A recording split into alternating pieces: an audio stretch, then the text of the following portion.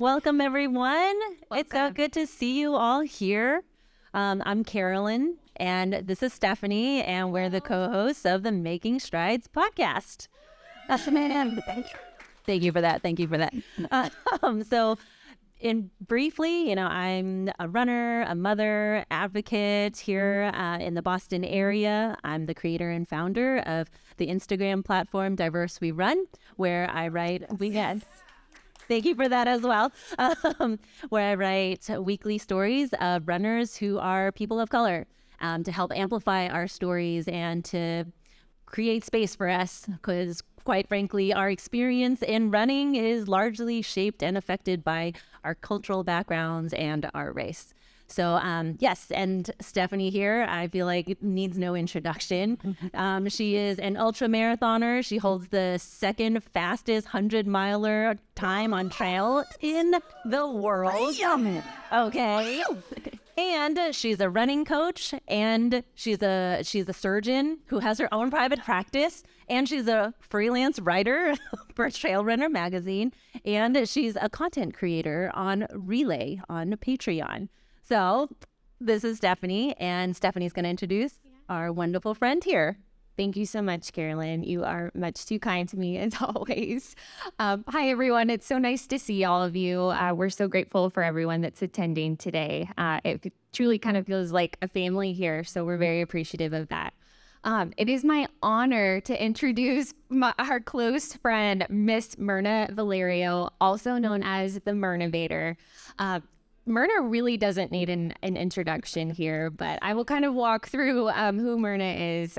First and foremost, she's a trailblazer, someone who is so inspiring to me, someone I very much look up to in this space and have for a very long time. It's an honor to have her with us.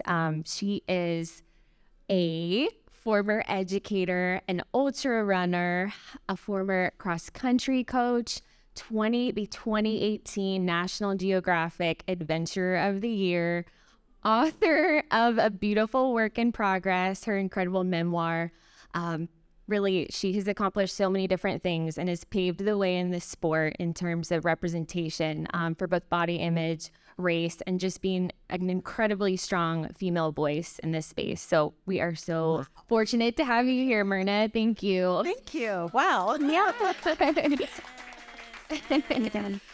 It never gets old, y'all. Like, and? So yeah, I think we definitely wanted to keep this conversation more of like a living room space and just sharing about our experiences, kind of having Myrna weigh in on her experiences, just touching base on how she handles certain situations and experiences in the running world. I feel like Carolyn and I have really wanted to have this conversation with her for a long time. So very appreciative for her to be here. So Yes. And to add on top of that, we really wanted to take this opportunity. I feel like this is a very unique opportunity where we are three, women who are women of color. And we carry a lot of different complex identities within the running space and in life in general. And I feel like that's what makes our conversation unique here today, and where we can be very candid and very honest. And just a disclaimer up front, it might get uncomfortable at some points. But if you do feel uncomfortable, I hope that you can sit in the discomfort a little bit and continue to also hold space and reflect on where that discomfort may be coming from. This just got real serious real fast, and I did not mean that. But just saying, yeah. So without further ado, Myrna. yeah, well, first, Myrna, how are you? I'm good. My body is hurting. I just came back from Aspen, learning how to snowboard. And the reason I was having trouble getting up this chair is because I jammed my thumb while I fell. So that was not very glamorous getting up in a chair. But I'm good. I'm really good. I feel really honored to be here in this space. I was here a year ago doing a different kind of conversation, and I'm so happy to be here with other women of color, just kind of talking about our experiences in running, because as you said, they are varied and very complex. But yeah, like I'm so happy to be. I'm happy I'm not running on Monday. I did the Boston Marathon in 2018. Y'all remember that year? Sleet, like sideways sleet, and rain, and I was also sick. I had the flu. I didn't know until, remember that, Martinez? I had the flu, and then you interviewed me right after. Yeah. Oh, no. And Martinez was there, and he, along with our friend Latoya Snell, and I was in such a bad mood when I crossed the finish line, and somebody like bumps me, and I was like, and they were like, fix your face. Fix your attitude, fix your face. You just finished the Boston Marathon and you're public, so just get it together. So that was my experience in 2018, so I'm glad I'm doing it on Monday. How are y'all?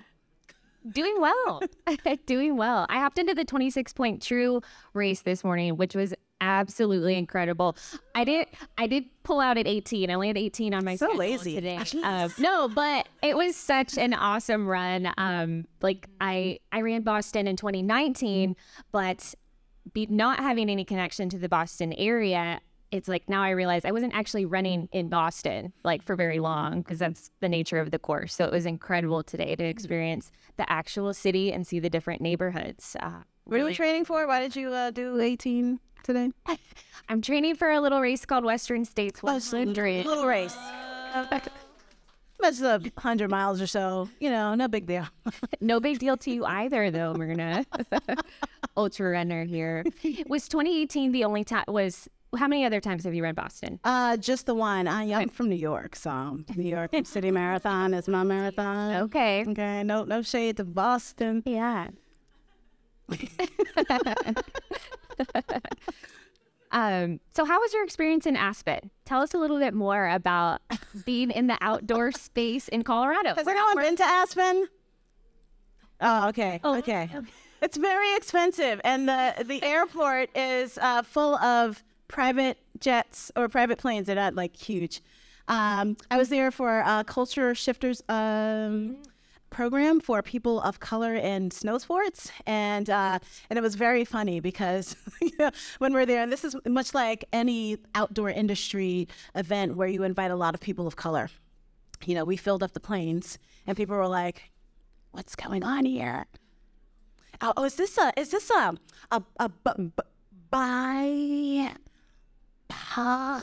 BIPOC? Yes. Yes, it's a BIPOC event, you know? Oh, okay. Oh, like a minority thing. I'm like, a people of color event, yes. And, you know, where the purpose is to bring together people who are in snow sports, to bring more people, to inspire more people to get out on the mountains and in the outdoors in general. And, you know, it's always a little uncomfortable because, you know, we're in a primarily white space. And, you know, we're in the hotel, we were staying at the Limelight with a bunch of windows, and people would walk by and gawk at us. Mm-hmm. And, you know, and I say that because that is very often the experience that I have just, you know, being by myself or when I'm in a group of other people of color doing things outdoors and running, you know, oh, I didn't know Black people did that. I didn't know Latinos. I'm also Latinx. My half of my family's from Honduras and Central America, and so like there's, you know, it's like, oh, I didn't know you guys did that. I didn't know you guys, you know, ran. Or what are you doing here? Like running or skiing or snowboarding just like everybody else, you know. And so yeah, so that's how that was. It was awesome. We had a great time, but there were also those experiences that come with being in a group of people of color, anywhere we go, even here in Boston. Yeah. Actually, so I'm like getting over my nerves right now. So I'm kind of like coming up with ideas of what I wanted to actually talk to you about. Myrna, can you share with us a little bit of your family background and how that played or currently still plays a role in in you getting into the outdoors or you continuing, your pursuits of either running, snowboarding, skiing, all of that? And I ask that because just coming from my own personal experience, as a Chinese American woman, I don't have that family support. Not that they don't support me, but just there's a lot of confusion, just like what you were saying. I didn't not only are people outside of our communities asking, I was saying I didn't know you guys did that, but people within our communities oftentimes are also why are you doing this? And kind of treating it as when are you going to get over this hobby, or you're going to hurt yourself, or that kind of thing. So I'm just wondering what was your family experience like? Yeah, that's a great question. I grew up in Brooklyn. Okay. Okay. New York, not Brooklyn, Ohio, or Maryland, or anything like that. Born and raised. I now live in Vermont, and and this is important because my family's so. Why? How do you live in Vermont? And then when I encounter people in Vermont, they're like, so you're from New York? Okay, so why are you here?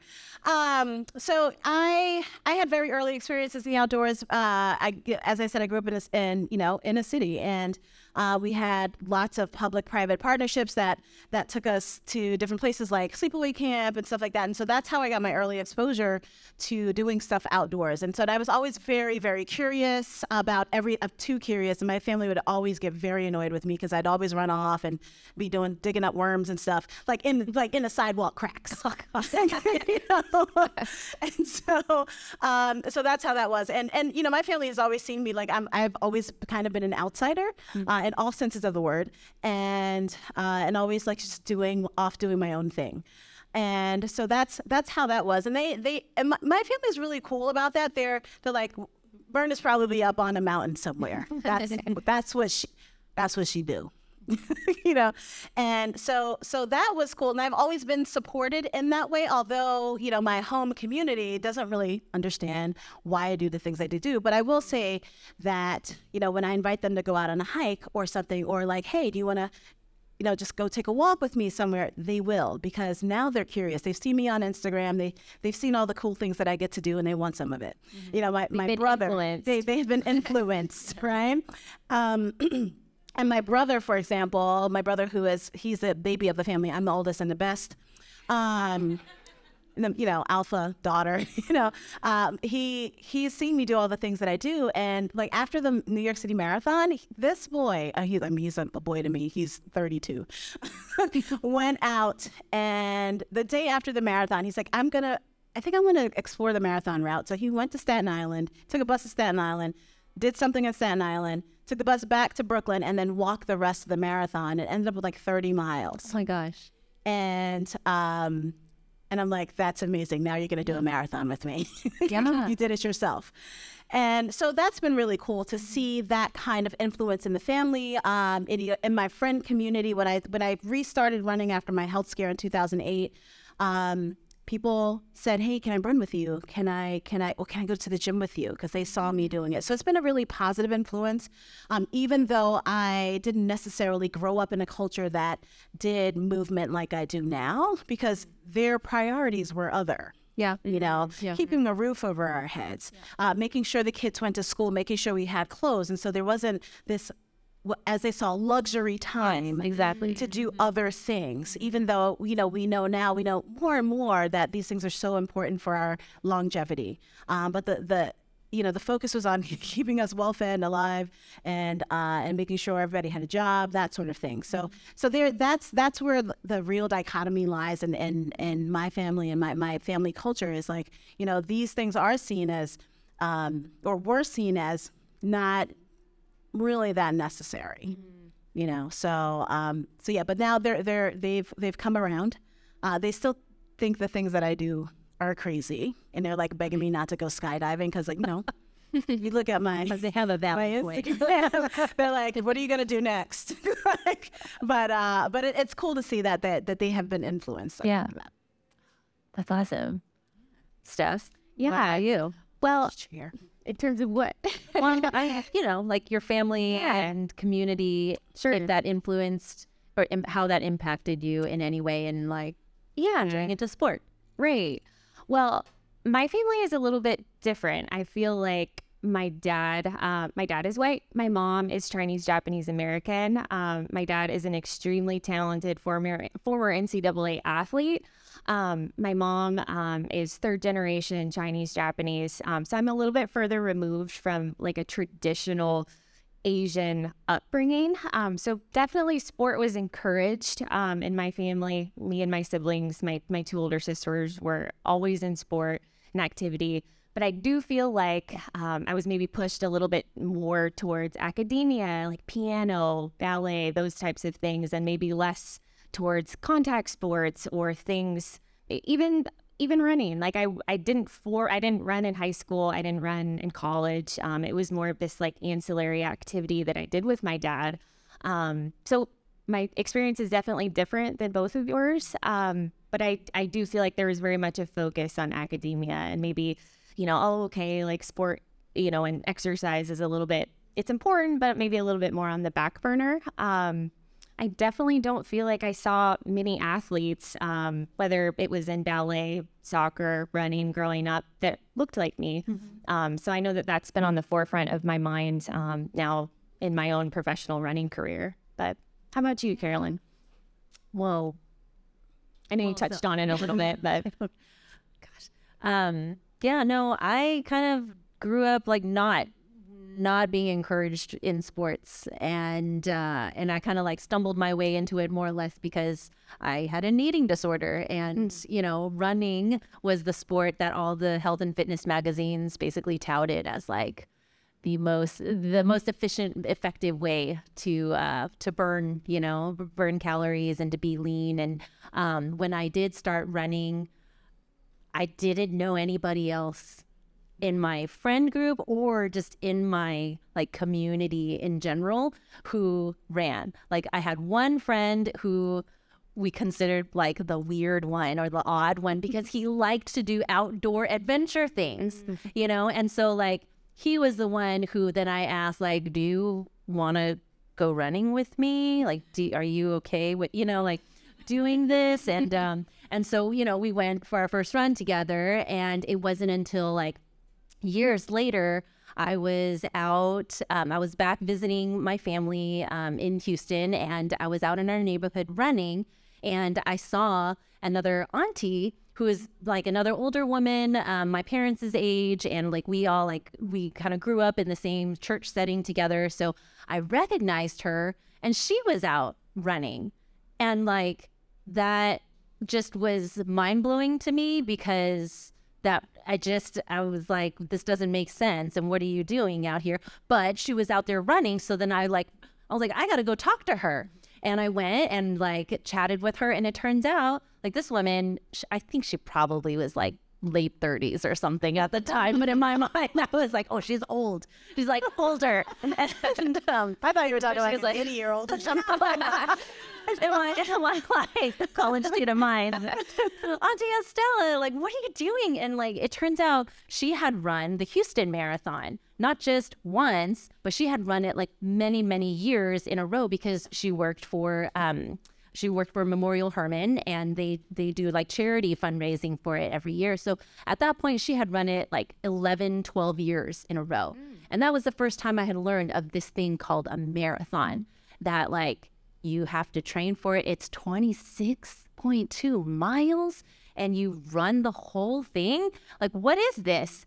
And so after that, I looked up more of like, like the internet was not very prolific at that time. It was like, I went to the bookstore and looked at the running magazines and like learned and tried to figure out what is this thing called the marathon, and decided, well, like I lived in Austin at the time, and there's an Austin Marathon there in February.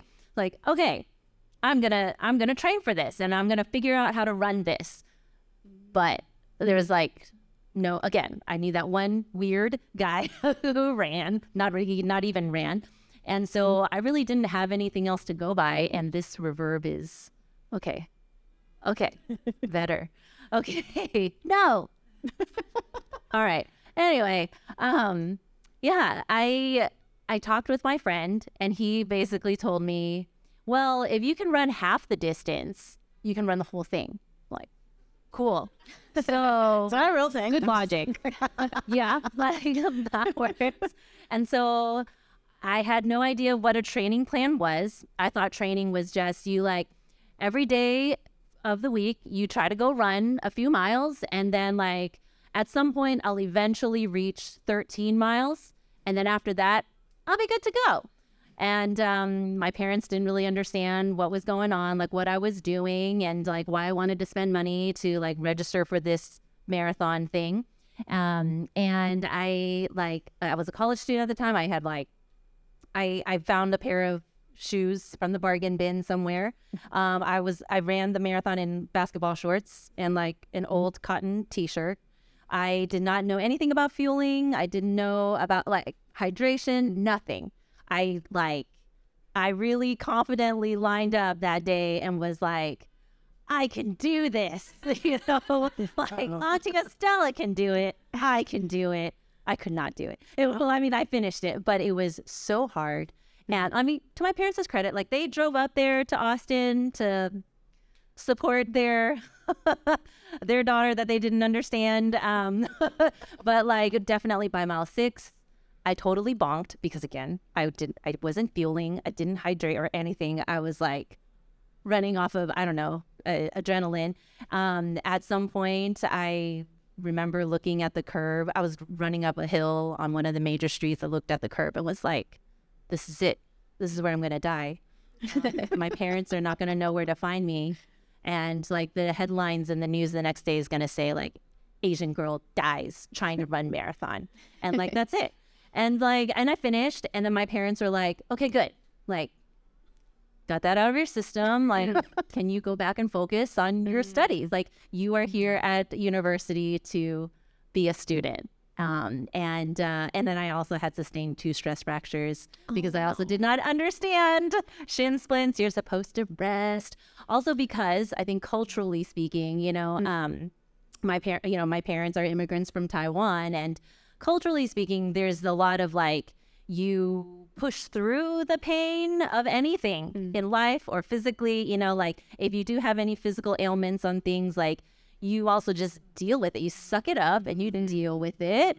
And you go, because that's what my parents had to do, right? Like you just do that you have to survive. I think like in their mindset and in their generation, like if everyone just like took a break to rest when they felt tired, we would never survive, and I think that really translated into my running and mindset of like kind of quashing what my body was telling me, not really being in tune with signals, and because it was all about like grind culture, like and finishing what you started and like pushing 110%, right? We don't do that anymore, right? Right. No. Like, what is that?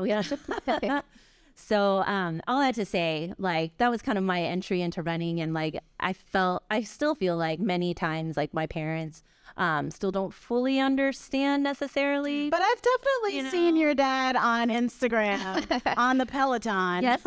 As he's when he's at your house. He likes being active, I gotta say. Yeah. And then when my parents came to visit It's so a cute. few months ago, I think, yeah. Like we got a Peloton during the pandemic, and my dad loves it. And he's doing like 4 workouts a day or something like that. Yeah, like after loves it so dinner, much. he'd be like, "Hey, you know what? I feel like maybe I just need to like get a little more movement in." And then like he'd be in the basement like doing more. Changing the narrative. Yeah, there you go. And yeah, oh yeah, there you go. I like to think it's because of me, but I don't know. Like, yeah, I don't know. That's just they're still. I think they're slowly coming to see that running isn't going anywhere in my life. Yeah. But I think it does make me think about how this narrative is not uncommon. And especially as I write Diverse We Run stories, it does seem like for many people, when sport is not something that is a part of your culture or lifestyle growing up, and which is common when you're either in areas that are under-resourced and you have other priorities to like keep your family alive, or, you know, immigrant families from other cultures where like sport is not woven into a daily part of your life, that it's hard to get that family community support. And when you don't have that family community support, and when you're constantly feeling like you have to explain or defend, you know, like why you are prioritizing running, spending money and resources, you know, on this thing, like it can feel like you're alone. Yeah, I definitely had an experience, a couple of experiences like that. And say Thanksgiving, for example, where, you know, I was in, you know, it was probably around 2010. And I was just training a lot. And one of the only things that got me out of bed was going for a run. Right. And so it was Thanksgiving. We were up in Albany with my family. And so I got up to go do the Troy turkey trot or something like that. And I was at my cousin's house, and like all the women do all the cooking, and the men just kind of sit around and be jerks all day. And, you know, hashtag not all men. And don't at me. Okay. And I got up super early to go do this. It was this 10K. And my cousin was like, do you have to get up and run? Aren't you supposed to be cooking? I was like, first of all, why don't you go get in the kitchen? Okay, I won't let my Brooklyn come out. Why don't you go? And I'm running. I need to run so I can be healthy for my son. You see what happened? I was in a hospital and everything, you know. Whatever. So, and that I came up against that a couple of times. So, do you have to go run? Even from my own husband. Like my husband's from West Africa, and you know, he is also like, the guys will go out and they'll play soccer and stuff like that, and that's a normal thing. But the women won't. And don't, because that is not what, again, not everyone in West African culture, which is not a monolithic culture, but it, you know, even his mom, my mother-in-law would be like, what are you doing? I'm like, I'm going out to go run, or I'm gonna go out for a walk or something. Why? And I was like, because I have to take care of myself. And I need to move my body so that I can be there for people, so that I can be there for myself. And it's sometimes a completely foreign concept to you know, very patriarchal societies, which is like on most societies, you know, where the women do all of the housework and all of the child rearing and stuff, and I was like, that is not who I am, right? And so and I am the better for it. And the cool thing, as I said before, it is there has been a ripple effect on my family and in my larger family community, that women are now taking care of themselves in the ways that they need to. Maybe it's not running, maybe it's something else. Maybe it's just going out for a walk. Maybe it's going and sitting in a dark room by themselves without children or other family members up in their faces. That's not what I do. But yeah, so I think it's, you know, so that I mentioned your father, because I think that's a cool thing to have seen. Like, you're doing all this stuff for yourself because it's something that you need to do and that you want to do, and something that fills your soul in many different ways. I think people see the joy and the changes in our mental health and the vibes that we give out to just to the world, when we do these things that have previously been seen as luxuries or as unnecessary. So kudos to you. Okay, Pa? Yeah, all right. I know. I'm proud of him.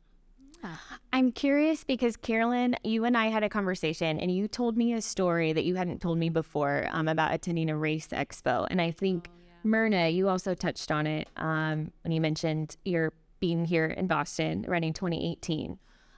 Carolyn, your story really resonated with me just because I feel like I have experienced that in a similar way, but within like the trail and ultra space, and kind of learning how to stand my ground, stand in my power, be confident in who I am and where I have come to be.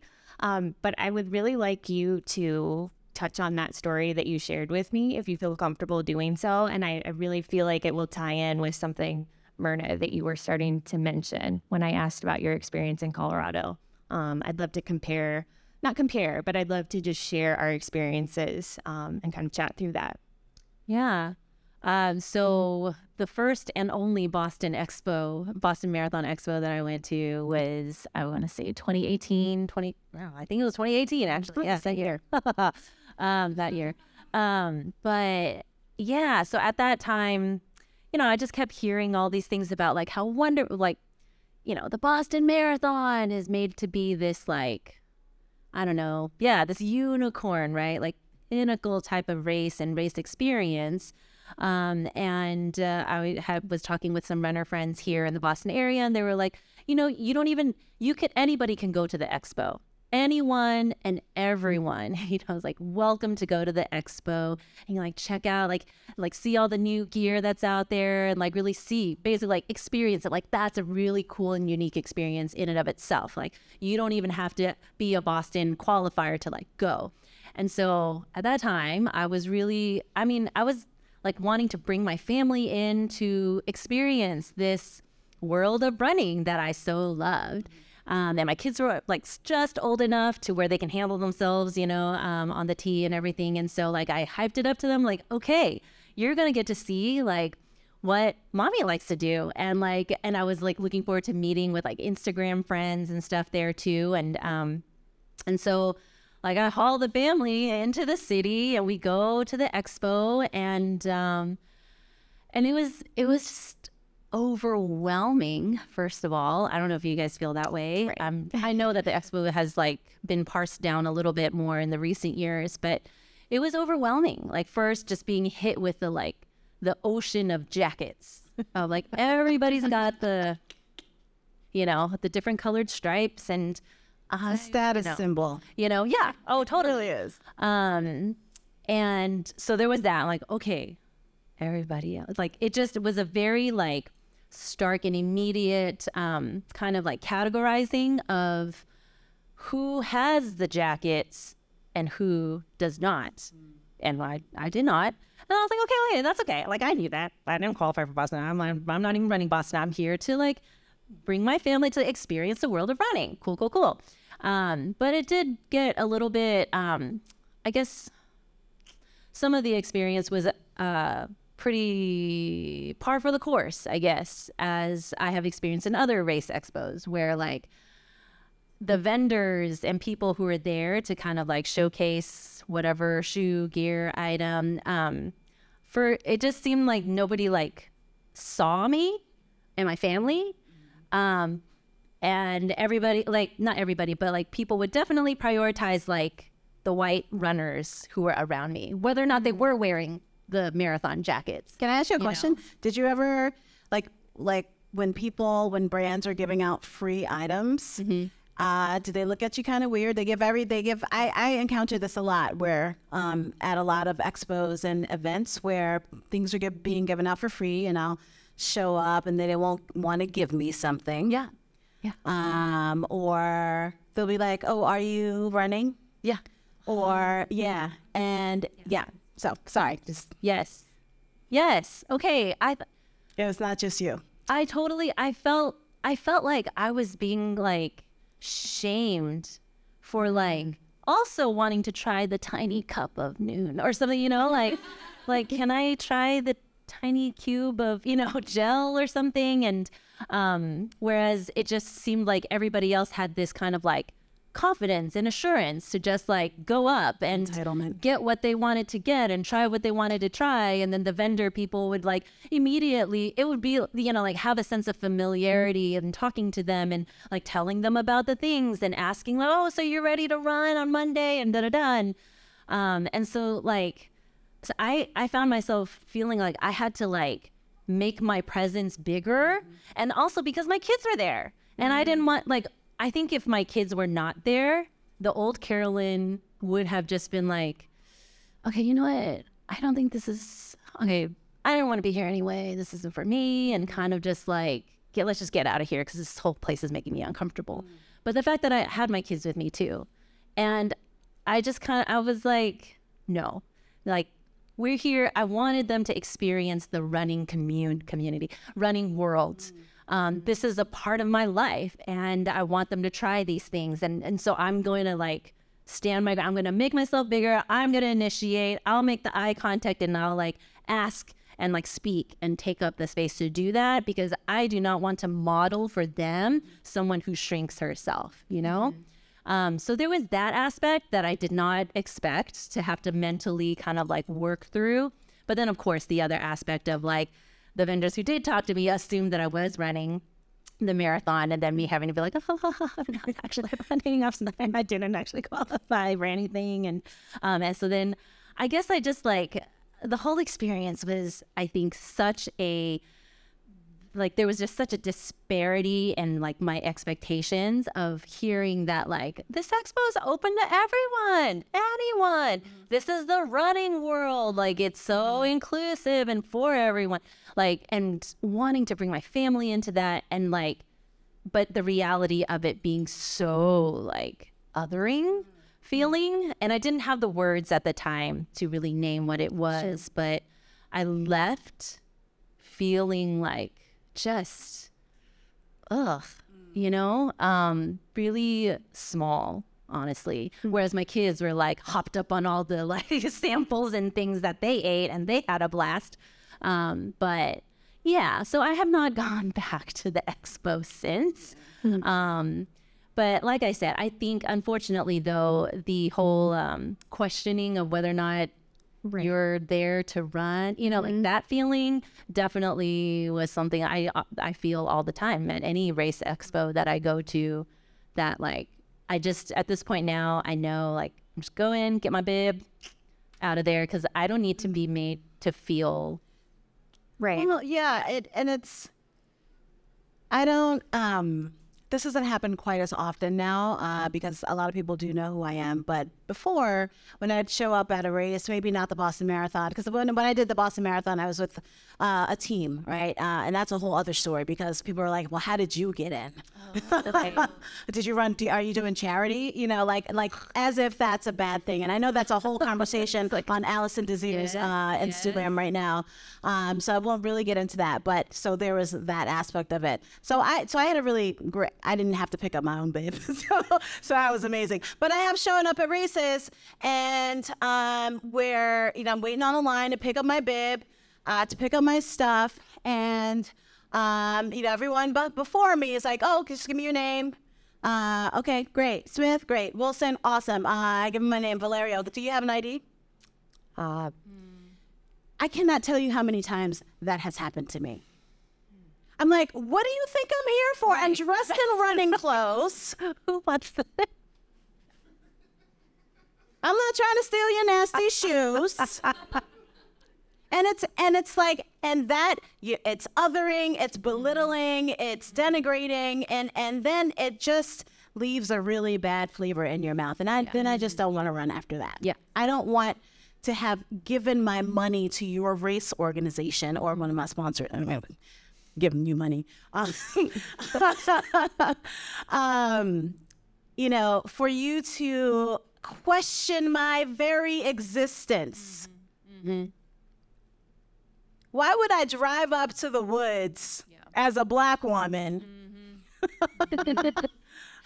on purpose, you know, to do something bad? Yeah, I don't know. Like, it just blows my mind that sort of thing happens, you know. And I've told this other story before, where not necessarily at a race expo, where I was, and this is also in Allison's book. She tells us the story. I was, when I lived down in Georgia.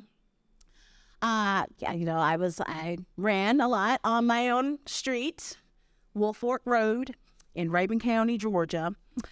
And every weekend I'd be there doing my long run in running clothes, right? You know, because when you run, typically you wear running clothes, right? Tights. I might have had a colorful skirt on, you know, a running cap. I had a Nathan pack. And I ran with a stick because there were a lot of dogs, a lot of loose dogs. It was a walking stick, and you know, I didn't hit the dogs. I'm not that person. Like, I would just drum the stick on the ground, you know, when they approached, right? Because they were very aggressive. But I needed to get my run done. So I was doing 18 miles one day. I'm on mile 16, 2 miles away from home on my own road. Again, looking very bright and colorful. I had pink tights on, y'all. Pink tights, right? Not a very threatening color. So I'm 2 miles away from home. This white SUV is coming in the other direction. They stop. I'm like, okay, well, I waved, you know, because you do that down south. You wave at everybody, even if they have a Confederate flag on their car. You wave at everybody. It's a thing. Because they will complain if you didn't wave. It'll get back to you. So yeah, I keep, you know, I'm trying. I'm like walking because it's, you know, I got 2 miles uphill to go. So this person stops, and I can see that she's got her phone.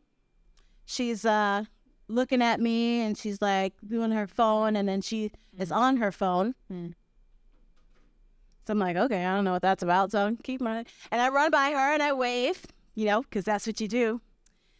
Not 5 minutes later, a cop comes from this direction behind me, slows down, looks at me through the window, and I'm like, and I wave, and I'm trying to be very non-threatening. With a big smile plastered on my sweaty face. And then I turned around and kept running. And then another cop came from the other direction after this person left. And I waved again, and I was like, what the fuck? Yeah. Did this just happen on my own street? And this is a woman who was not from Georgia, or like her place said North Carolina, right? So you don't even live here. You don't even live here, and you think that I don't belong on my own street. And then, you know, to top it off, when I get back home, I'm really upset about this. I mean, I had a great run. It was 18 miles. Like, you know, like when you finish 18 miles, you feel, I mean, you hurt, but you like, I just did that, right? So I get home, you know, shower, and I'm at a boarding school. So I was on duty that weekend. And so I had to go to a meal afterwards. And I was telling my colleagues about this, and they were all white. And they were like, well, maybe they were, maybe the gaslighting started. Maybe, you know, because you were running with a stick, maybe they thought you were a stick in pink pants. Y'all think I was doing something? Like, you know, what was I doing? Yeah, or maybe, you know, maybe because she hadn't seen you before. I was like, but she's from North Carolina. She's not from here. You know, and it was all of this questioning my lived experience. And, you know, trying to excuse others' poor behavior. So that's something that, you know, has lessened today, as I said, because people, you know, when they see me on the street, a lot of people do know who I am. But then there's still communities that I run in, well, that I won't run in now because I'm afraid to run in them, even in Vermont. Vermont is not the progressive the bastion everywhere, you know, it's not. And so you're shocked, big shock. But yeah, so those are things that actually really happen, that are scary, that, you know, I've had people sick their dogs on me when I'm on the bike in Vermont. And so, yeah, still happens. We still have a lot of work to do in all of the industries that we're in. But I would beg you, as people who are in the running community, that when you see stuff like that, to disrupt it, to say something. You know, if you see something, say something. You know how they say, it works. You know, and I hope that when you leave from this conversation, you know, that, you know, maybe you share a story, or maybe you think about something that you said or done, or that you've seen something that you've seen happen, and that you can disrupt that behavior or think about a better way to deal with it. Because, you know, like running is something that humans are meant to do. We are built to run. We are built to be outside, you know, in our bodies, enjoying the fullness and the wholeness of ourselves. And that's for everybody. And the fact that, like we have situations like these where, where there are certain people who live in certain kinds of bodies, or who live in certain color skins, or who have certain abilities, or who lack certain abilities, like it's for all of us. And I hope that you come away from this knowing that. And spreading that message. Sorry, I was on my soapbox. No, Ernest, thank you for sharing. I wanted to share an experience with you that I had actually 2 days ago, and Carolyn and I have been kind of mulling this over. I actually had a discussion. I kind of touched on it with my wonderful therapist, Emily, who's in the audience right now. So thank you for your support. No, where's Emily? All right. Well, I just wanted to connect with the audience real quick there. But no, Carolyn and I have been talking about this experience that I had a couple days ago. I have been living in Evergreen, Colorado for 5 years now. It's about 45 minutes west, just up the hill towards like the ski resorts in Colorado. First off, I love living in Colorado, so this is not a bash on where I live by any means. My husband and I have been living in the same home for 5 years now, like I mentioned. I've been doing all of my training, the same roads, the same trails, super, super consistent. And granted, in the past 5 years, we've all gone through a pandemic. There's been a shift in things. Like it's not, running on a public road, it might not be the same as it was previously, especially because I live by a public high school. There's been a lot of school shootings and things like that. So I can definitely understand, it's not a closed campus, but the concern these days for trespassing and things like that, especially when the students are in school. But Myrna, I had just finished a workout, a very intense hill workout. I had mastered it. I had felt so connected with who I am. I had felt like the presence of a loved one that I'd recently lost. I was just feeling very in tune with myself and really at peace. And was just ready to do my cool down and feel very much just calm, collected, ready to then kind of move on and focus on this event and this week. The way that the home that I currently live in is situated, I have to take a public road that kind of encircles the high school. I have to run up a hill. At the top of the hill is a public rec center that then overlooks the high school. And then I have to come down that public road in order to get back up to my road. So like I said, I'm in the zone. I'm feeling very, very calm. I'm like, yes, I nailed that session. And all of a sudden I see a high school administrator come tearing out of a building. I thought something was seriously wrong. And my mind initially went to oh my gosh, is there a school shooter? What's going on? I stopped and I turned, I was like, is everything okay? And she was like, no, it's not. She's like, you cannot be here. And she got in my face and was kind of chasing after me, even though I had stopped because I was very concerned, how can I help? And she was like, you can't be here. And I was like, I'm just running on a public road right now. I have to use this public road to get back to my home in this neighborhood right here. I've also been, like I said, training it, the coaches, the teachers know me at this point. Not that that has anything to do with running professionally. I just mean I'm a local in that area.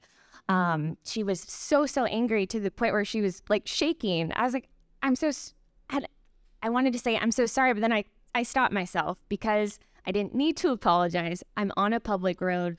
And it was frustrating because... What did she mean by you can't be here? Yeah, well, then she immediately went to, I have to protect our children. And I thought your story when you mentioned pink tights, you have a smile plastered on your face. I feel like that's also how I run just innately through those areas, because even though I have an understanding that I'm not doing anything wrong, it's this I need to be extra, extra careful and sure that I'm proving that I'm not doing something wrong. And maybe this was just an individual person, but it's probably the third or fourth encounter that I've had like that in my specific area where I live in Evergreen. And meanwhile, I see my next door neighbor, walking her dog around the track, which is, there's signs everywhere, no dogs, no bikes on the track. And nobody's bothering her. Right. And I brought this up to a coach one time that was trying to kick me off the track. And she said, well, I don't know you. I know her. And I really had to pause and think about how I wanted to respond to that. And the best response I could come up with in that moment, trying to maintain a sense of calm, was that that's not how laws work, though. Oh, yes. Like, just because you know someone, like, that doesn't make it okay. That's an amazing response. Well, I love that. That's not how laws work. Y'all remember it. But yeah, it's shocking to me, and I feel like I do hold a certain privilege to where, like, I can put sunglasses on and it might be a different situation. Like, and it's not for you. When I put sunglasses on, I look even scarier. Right. And Myrna, I'm curious, like, I was very proud of that response in the moment, but unfortunately, like, I don't always have that, like, ability to center myself and come up with a very collected and kind of non-emotional response. And I'm curious how you, in all of the types of encounters and experiences that you've had, how have you developed and cultivated the ability to respond in a way that, like, is not you taking on the role of teaching someone, because that's certainly not any of our jobs, is to, take that on. There's a certain level of learning that also has to happen. But how have you developed the ability to respond in a way that is, like, productive for you and, the other person or the business or something like that? That's a really good question, and it's hard. I would say that I respond in a way like, Carolyn, you were talking about, you assert yourself. So I am not a naturally assertive person, but I've become very assertive. I'm on the trails all the time by myself because I am so slow and nobody wants to run with me. So, I want to run with you. And that's fine. That's fine. You know why? Because I don't want to run with you either. But no. And so I'm always by myself, and I always do. I make sure that I am decked out in all the running clothes so people see me as a runner, right? Yeah. And if I do get a lot of, like, on the trails specifically, because sometimes you're there and, like, by yourself, or, like, there are very few people on the trails, and so people will, like, oh, I didn't see you, I didn't hear you, and I make a lot of noise. Like I talk to myself, I sing to myself, and I'm like, well, have a great day, and then I keep going, because, like, I don't have the mental energy to be taking care of everybody else's emotions, and their fears of who they think I might be or what I might do to them. Even though I'm like, I have my trekking poles, and I got my Nathan, and I got my this, and I got, like, Lululemon on, like, what the hell am I gonna do to you? And so, like, so that's what I do. I'm like, well, have a great day. And I do try to make people feel bad when they respond to me in that way, and I, it's not killing them with kindness, but I'm like, have a great day. And I keep going on, because, again, I don't have time. I gotta get my run done. I gotta get my hike done. I gotta go back and write something. I gotta, go get on a call. I don't have time to take care of people in that way. And it's sad that, like, I mean, I have many more positive experiences than those. So that is what fuels me, right? Those positive encounters of people like, oh, hey, I've seen you on Instagram, or, oh my God, or like the people who are like, wow, why are you running on the trail? I die. I get that a lot. And I'll lap people on a loop, and they're like, "Oh, that's your fourth one. Oh, you're counting?" And have a little fun with people. But, like, so that I try to remember and to hold in my heart those encounters more than the other ones. But they do color my experiences. When I go, I'm like, oh, I have to kind of put an armor on. Yeah. And that takes a chunk of mental energy. I always have to put this armor on. I live in a new community in Vermont and moved from Montpelier to this city called Winooski. And it's a different community that I'm used to, and I haven't done a lot of running outside because I'm afraid of encountering people who don't understand that, yes, there's a Black lady that lives on your street. Number one, two, she runs loops on around this block, and because I get this all the time. And what are you doing? But my response is always like, good morning, until I break them, with a smile on your face. And it works a lot of the time. So, yeah. So I think there are varying ways to deal with it, but again, I've become very assertive, and like when people doubt me, like on the trail, and they're like, "Do you know what you're doing? Or do you know where you're going? Do you know where you're going?" Like, I live here. Thank you very much. I get that a lot too. So yeah, kill them with assertiveness. Maybe that's not a great way to say it. Shower them with assertiveness. And just, like, I have a job to do, so I'm going to do that job. One of my mantras is this is my job and I am working. Right. And so that keeps me focused and centered, and able to withstand all of that stuff. But also it gives me the energy to accept all the good stuff. I really like that. It also reminds me of another conversation Carolyn and I were having about, I, over the years, have really had to work to develop being assertive. And I feel like I have really fallen into a pattern of not like shrinking myself, but definitely like as a petite statured Asian American female, it's almost just assumed like, oh, she's more mild mannered, she's quiet. And as I've been working to be more assertive, particularly in the workplace, like as an employer with my private practice, I've noticed like I have an employee that anytime, it's not even me raising my voice, but it's anytime I assert myself as a leader, as an employer, as a business owner, she kind of like acts like I'm screaming or like, being really just like unprofessional. She's even made statements to my husband, who's also my business partner in our private practice, that if I'm not in the office that day and like, something happens or a patient is a little bit, unruly or anything like that, she says, "I'm so glad Dr. Stephanie wasn't here today. Like she would have really like lost it." And I'm like, wait a minute. I've never, like, to my knowledge, like lost it in the workplace. I'm proud of that. But I'm curious. I feel like maybe my experience, like in that type of perceived role, especially like here in the U.S., isn't like, as Carolyn and I are Asian American females, I feel like, do you experience the opposite? Angry Black woman. Exactly. Right. Yeah. Not so much in the running space. Well, I was a teacher. I was a teacher for a long time, and in private schools. And if I did raise my voice, I'm loud anyway. I'm a singer. I'm loud. A little rambunctious. I would always get, I needed to tone down. And don't let me be in a group of Black people, because that's scary to people.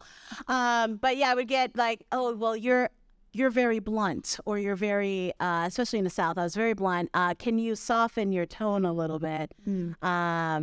Well, I just asked them to do the job that they're supposed to do. Like that's what they're paid to do. But like, can you say it in a different way? Yeah. So I haven't really, not so much in the running space. And like I've always been very honest. I've always been very, I think clear with people, and and if they don't appreciate that, then what else am I supposed to do? Like, I can't tone. I'm a big girl. I cannot tone myself down. Like I just can't do it. And we don't want you to. No, and I don't need to. So I'm very thankful that I haven't really encountered that in the running space or in the trail running space. And sure. And I'm loud, but that's just who I am.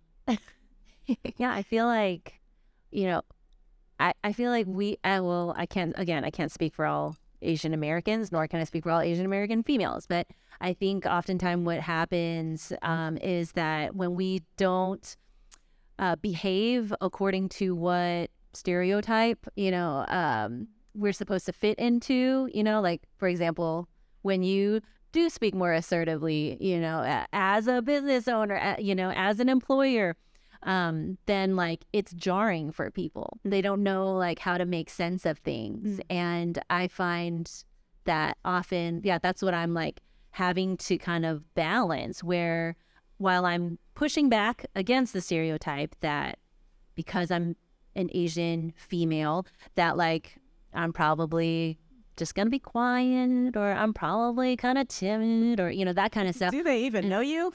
I know. So like I have to like almost like prove myself and my existence being different. But then like when I do prove myself to be different than the stereotype, all of a sudden then people are like, whoa, like that also is unacceptable, you know, like because you're not like, I cannot like put you into the context that I think you're supposed to be in, right? Yeah. Anyway, that's just sorry. Now that was well on my mind. Like I think about that a lot. Like the different experiences that like we encounter as women, in trail or on the road or in the outdoors, but then also layered into that like the stereotype of Asian women or the stereotype of Black women, and like how ultimately it's all still rooted in the same problematic. Yeah, it's like, you know, are you supposed to be in this space? Right. There's a lot of research specifically around Black people being in public spaces, and it's called it's like Black people being perceived as nuisances in public spaces, right? And there's a lot of research around that, and so which is like why the whole concept of Karen came about, because of all of this, you know, we are in public spaces doing the things that everybody else is doing, but we're the ones that we get penalized for that. And so like that's why like that woman called the cops on me. She didn't think I belonged in that space. This is why Ahmaud Arbery got killed, because they thought he wasn't supposed to be in that space running, you know? So there's that. And then there's this sort of expectation of behavior of who they think you are supposed to be and how you are supposed to comport yourself. And so when you go outside of their perceived norms, then it's wrong. Right. And that's where the whole concept of othering comes. Like when you step out of what the dominant narrative or the dominant norm is, which is usually a white norm, then there's a problem. Right. So that's, and I think that is where, you know, our stories have some commonality. Like you know, as an Asian person, like, you know, you're supposed to be docile, right, and quiet. Personally, I don't know any quiet Asian people. Quiet, docile.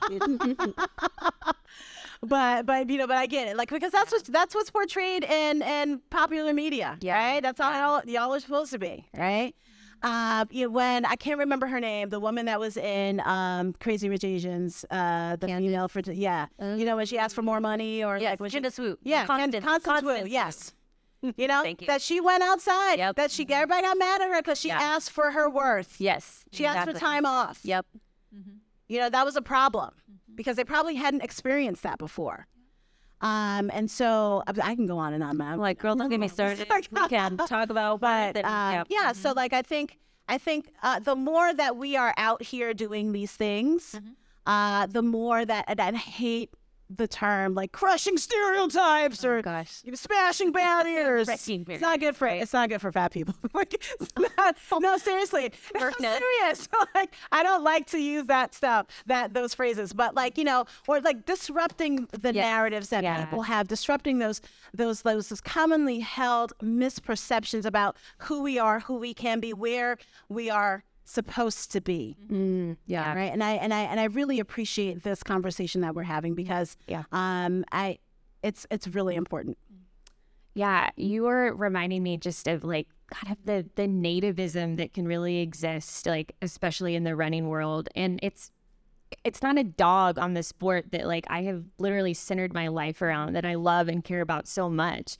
But even like, you know, the first like really like breakout like ultra performance that I had that like fortunately led to a national title. Like, damn.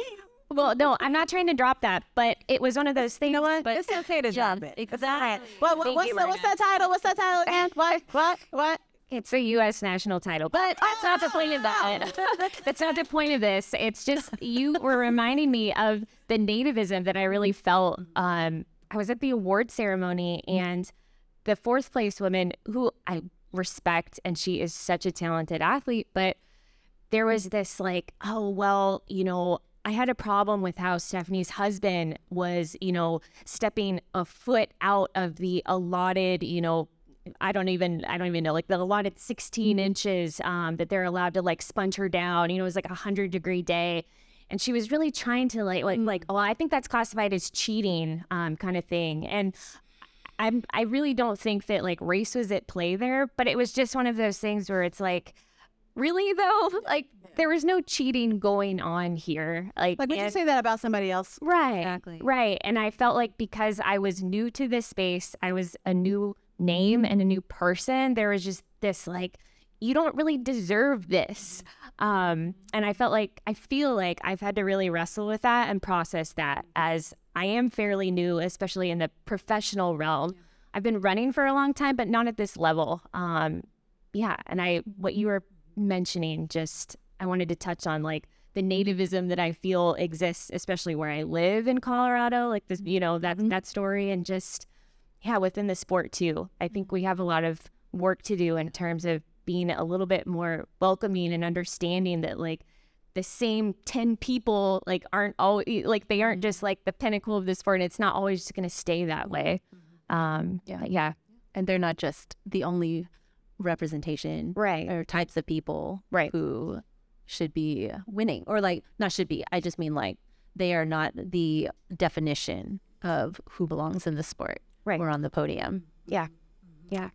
People definitely have ideas about who belongs in the sport, so that's a whole other hour long conversation. But with that, we did want to open up the floor to any questions. Oh my gosh. Right here. Yes. Oh, wait, we have a mic. I have.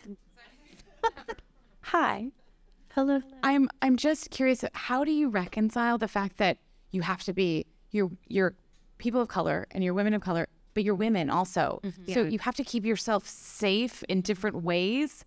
Also, so like you have to be friendly and wave at but when, like, how do you reconcile when it's not, like, when it's your physical safety and, like, you can't, like, you can't always be friendly all the time. I just would like to know that. Yeah. And then how allies help. Sure. I'm happy to start there. Where I live, I do live in a fairly rural area. So I run with a Garmin InReach because I kind of go in and out of self-service. I run with a Garmin InReach, not even when I'm like up into the mountains. I just mean like some of our rural like dirt back roads like don't have great service. So I run with that. I run with mace, and I actually run with a knife sometimes too. I know that sounds like really extreme. I run with a knife as well. Yeah.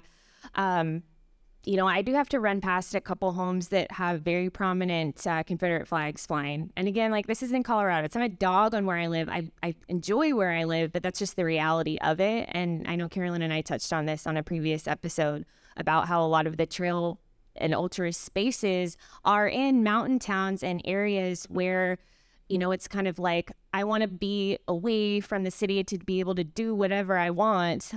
So it's constantly on my mind, but trying to strike a good balance, like I mentioned, with how I respond while like standing up for myself and being assertive that like, I'm not going to apologize for being here and like looking different than like your next door neighbor. But at the same time, like my runs aren't, and Carolyn and I were having this discussion earlier today, my runs aren't always like therapeutic and this ability to just zone out. Like like you mentioned, as being a female runner, like you can't just zone out, and especially in some of the spaces where we run.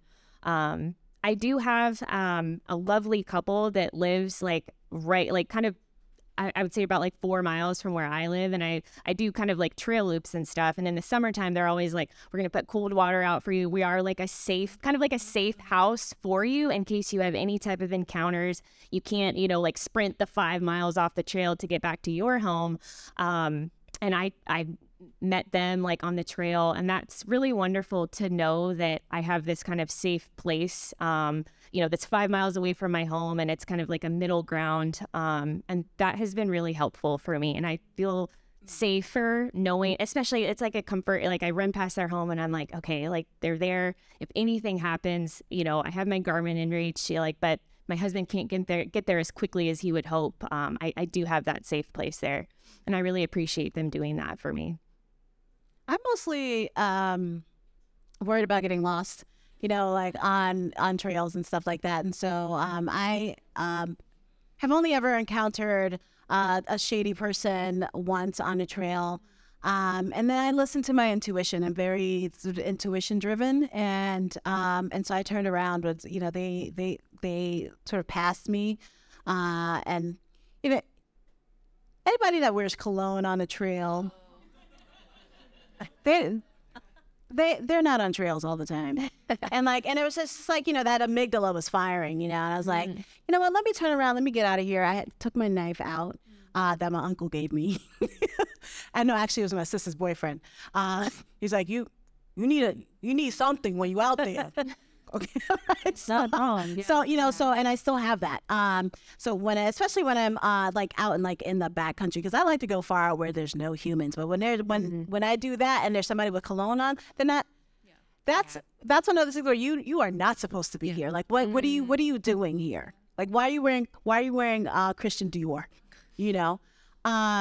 So there's that. But and actually that person turned out, that was down south when I used to live in Georgia, and that person turned out to be a murderer. What? Oh my gosh, Myrna. Yes, on the trail that I trained on. Oh my, yes. Cool.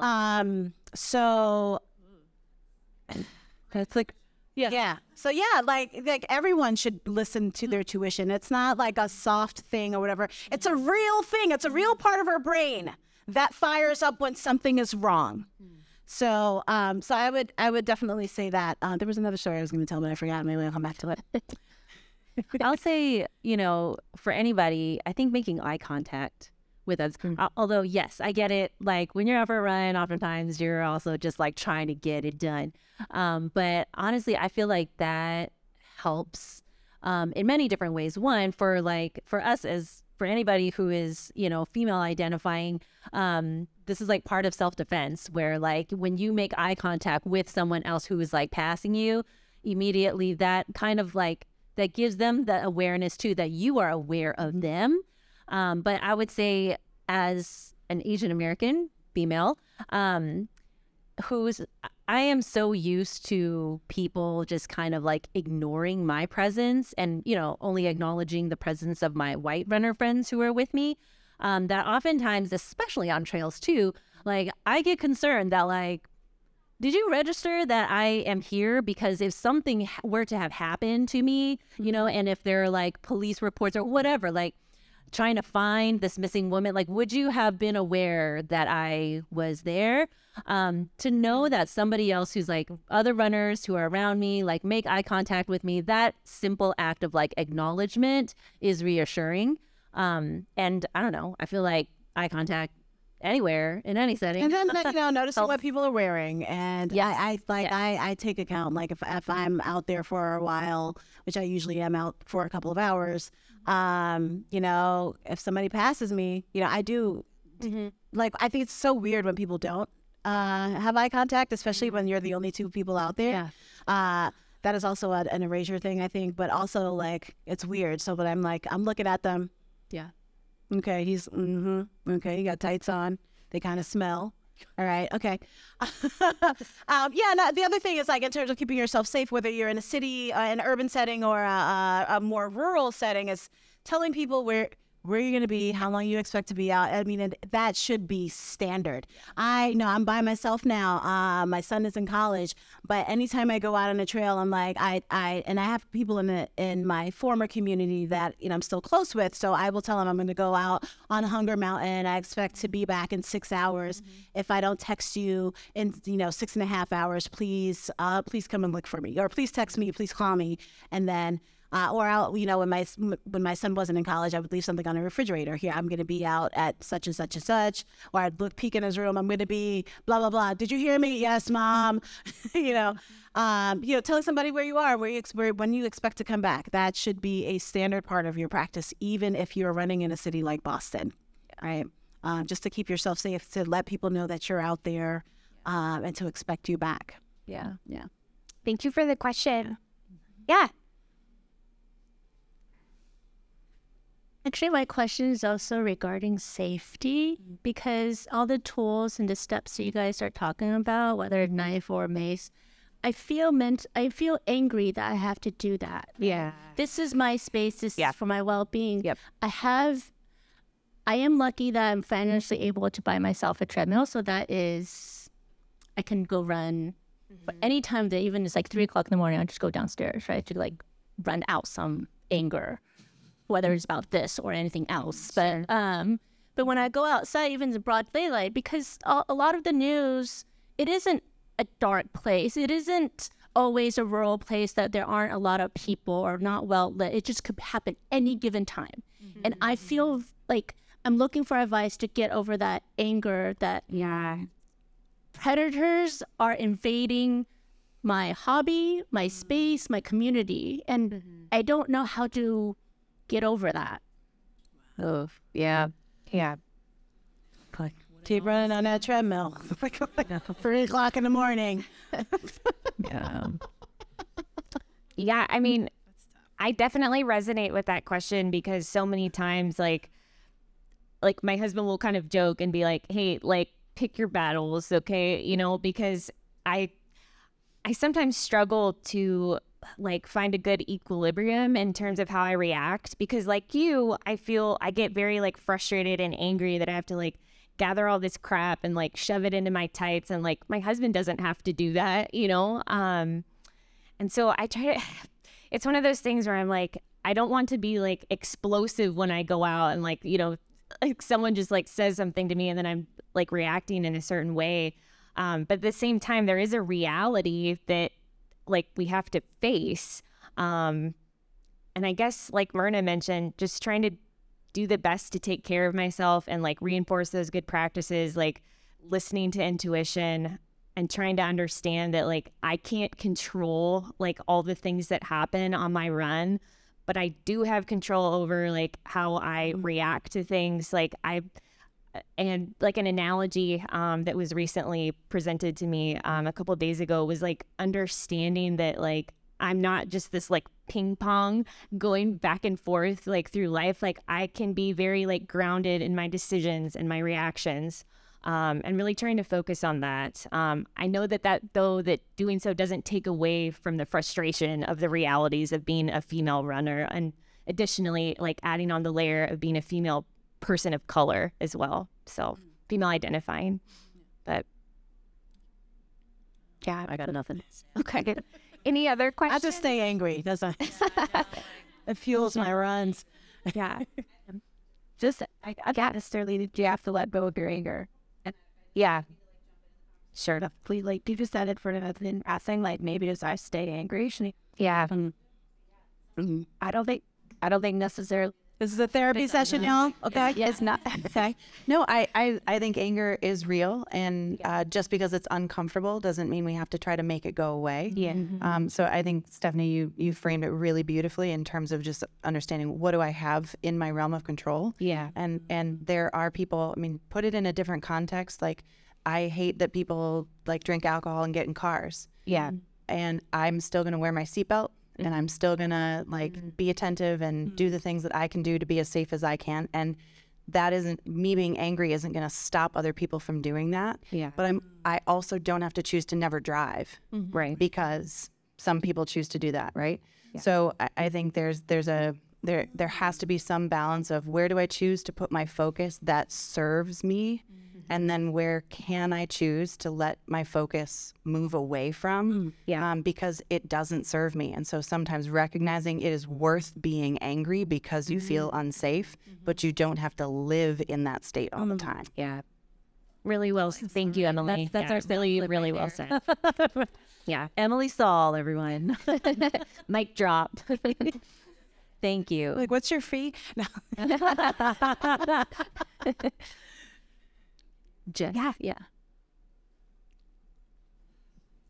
Is it working? Okay.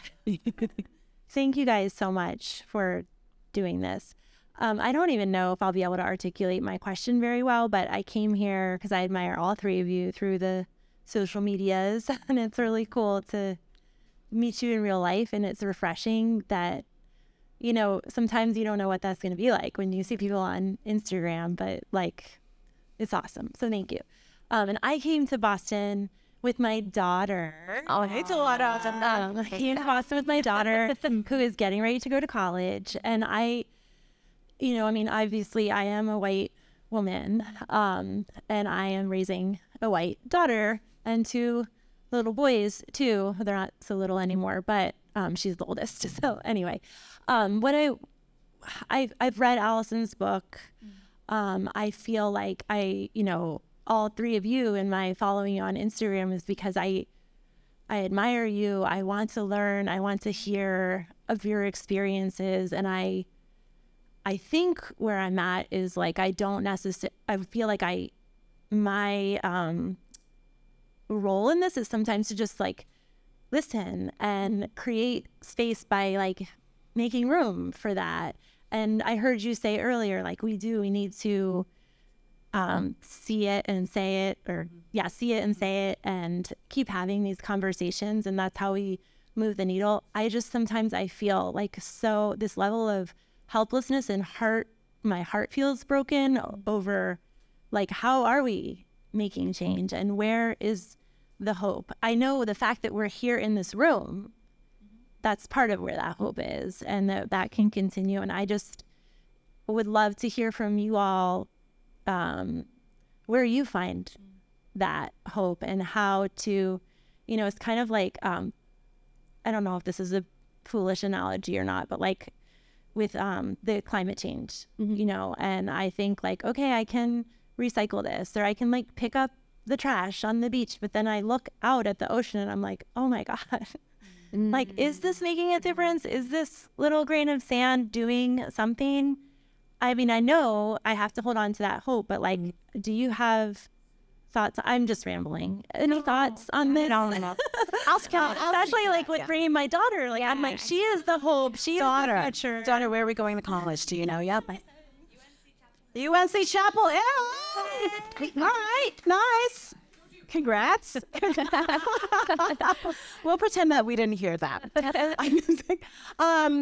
I think, thank you for your question. I think I also get disheartened or feel disheartened a lot of the times. I do diversity, equity, and inclusion work professionally, and for as many strides as I see making strides that have occurred, there's a lot of backstepping as well. But just to give you an example, I do this. I used to do this race called Trans Rockies 6-day stage race. And the first time I went was in 2007. I was the only Black person there out of all of the runners. And, I'm used to being the only. So I don't even notice anymore, right? But, of course, I posted on social media about my experiences. I had an amazing time. Even though I didn't finish that year, I had a great time and immediately signed up for the next year. The next year, there were 3 Black people there, the 3 more Black people. And they were like, we saw your social last year and you seem to have had a good time. So we're like, it must be okay then. The next year, all of Harlem was there. Literally, like Harlem Run and Under Armour did a huge thing. And then there were all these people of color, not just Black people. There were also Latinx people. There were also Asian American people there. And it was just a glorious thing to see. So there are absolutely things happening that prove that the work that we do is worth it and it's working. Yes, it's worth it. But when you talk about when you gave the example of recycling, picking up trash or recycling a bottle or something like that, that matters. Even though there's a lot of literature that says that it doesn't. I mean, obviously the systemic things have to happen as well, but we can also play our part in the little relationships that we have and being invitational to others and disrupting poor behavior and not accepting it. The thing that I see that is the biggest problem is just people letting stuff happen. Yeah.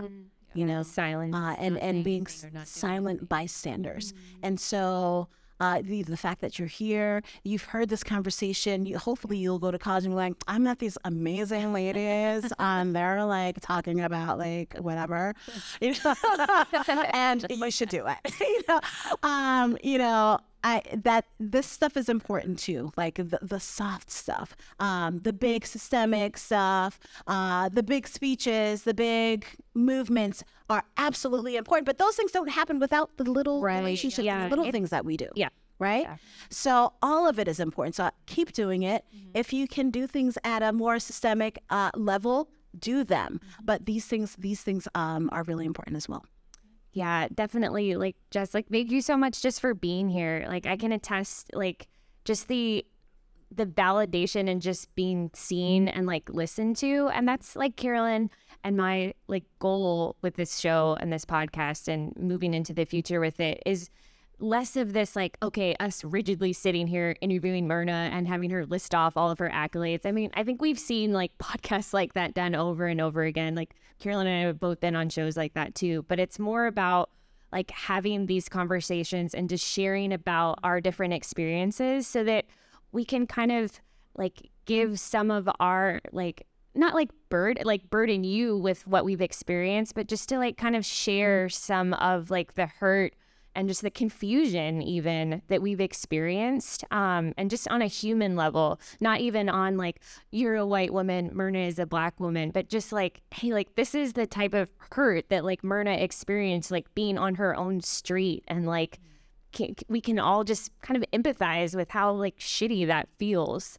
And so, like I said, and how Myrna said, like, it is these little conversations and they are very much worth it. And just, like, listening to each other. Like, I truly want to listen to you as well and, like, you know, share in your burdens as well. So I just wanted to thank you for that and reiterate everything that Myrna said as well. Yeah, thank you.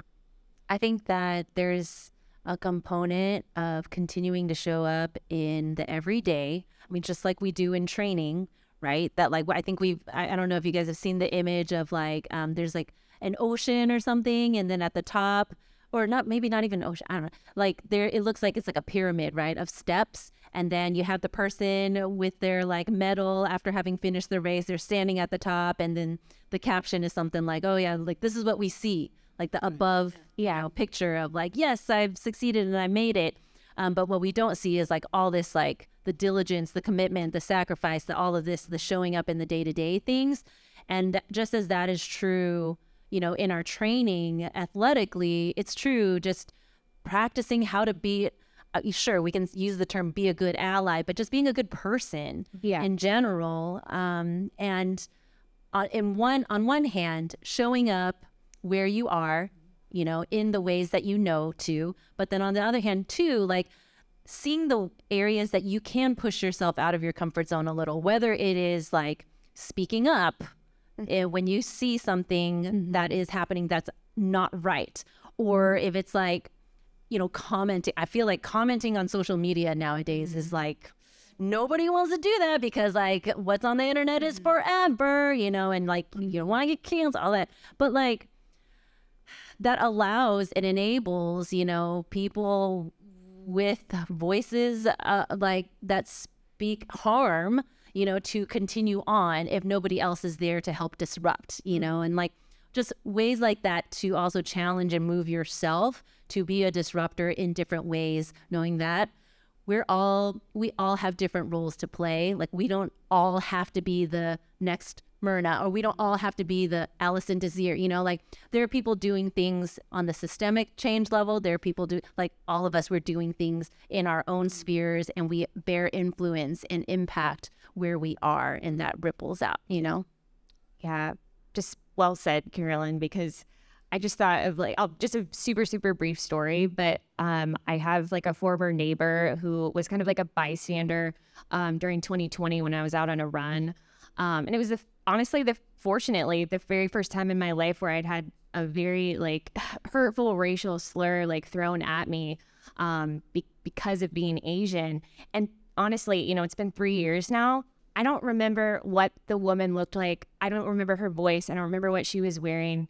Like, the woman who said that very hurtful racial slur to me. What I do remember is my neighbor standing there silently and this is not, like, a bash on the Boston Marathon, but I vividly remember what my neighbor was wearing, and she was wearing a Boston Marathon jacket, and an Ironman like visor. And that's what I remember about that situation, is my neighbor being silent and not saying anything and not making eye contact with She was a jerk because she was wearing a visor. Staring. But you know, like that's what I remember from that scenario, and I feel like that speaks volumes, just in terms of how to be a good ally. And just again, it's not even about that; it's just being a good human. But And it's so hard to, like, when you see stuff like that happen, it's so hard to kind of step out of your own comfort zone. it is. And say something. But it's something you have to practice. Right.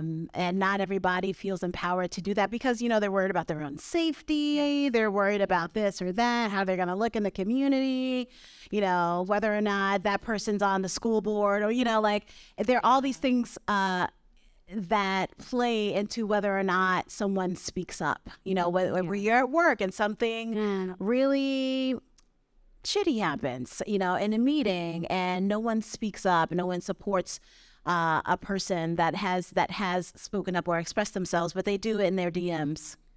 They send them emails after the meeting. This is like the story of my life. Thank you for saying that. Thank you for doing this, leading this meeting, but never in public. Yeah. That doesn't mean it. That doesn't do anything to change the status quo. Yeah. I think the public stance. It's hard. It really is hard. And like you said in the beginning, you know, stepping into the discomfort or just sitting with the discomfort. In the work, we say leaning into the discomfort, knowing that it's, you know, it's going to maybe hurt our egos, you know, but hurting our egos is not going to kill us. Okay. But helping someone else thrive will keep us alive. Will keep us all alive. Definitely, what could your neighbor have said that would have been helpful to you in that moment? Yeah, I've like replayed that scenario so many times in my head. Like to this day, it's still like one of like the top 3 like most hurtful situations I've ever gone through just as a human. Really, I don't even know what she could have said, but really just, even if she had just looked me in the eye and acknowledged me and like acknowledged the fact that like we live next door to each other. I've like taken care of your dogs. Like even just like the eye contact. I know it's like kind of this central thing we've been talking about, but I mean, of course though, I wish that she would have like made eye contact with me and said like, hey, like we don't use those words, or like that's like, you can't say that to another human. And yeah, I don't know. Like I don't think I can articulate like exactly what I would have wanted her to say, because I don't think my brain even like allowed myself to go there. It was just, it's like my brain just wanted the bare minimum in that situation. And I just wanted her to like acknowledge that I was there and not act like I was invisible.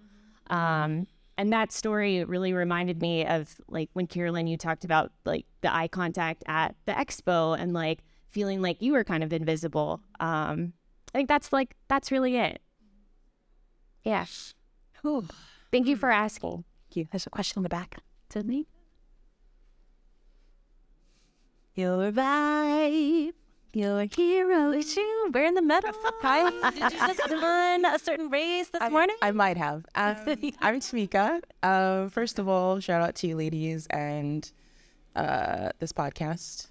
I just wanted to triple down on something that Carolyn said during the pandemic, which was to go home and love your families. I don't know your name, but I think about the, you know, all white family that lives in the middle of Utah that has to drive 60 miles to see a person of color. That's like, well, what can we do? Like we don't know any Black people. We don't know any people of color. So like, there's nothing that we can do. It's like, are you a good person? Like, are you a good mom to your daughter? Like, does your daughter respect you as a person? And, you know, just like all of these situations where it's like, you can make space for someone, you can learn, you can understand and grow.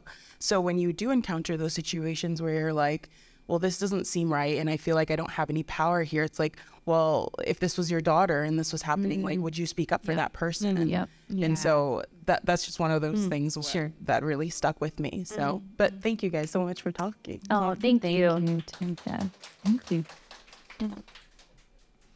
Well, all right. Yeah. I think, and the water was out too. Martinez, I know you got a question. I just messing with you. what motivates the Murnovator? Oh, please. I feel like, yeah. Well, thanks. Yeah.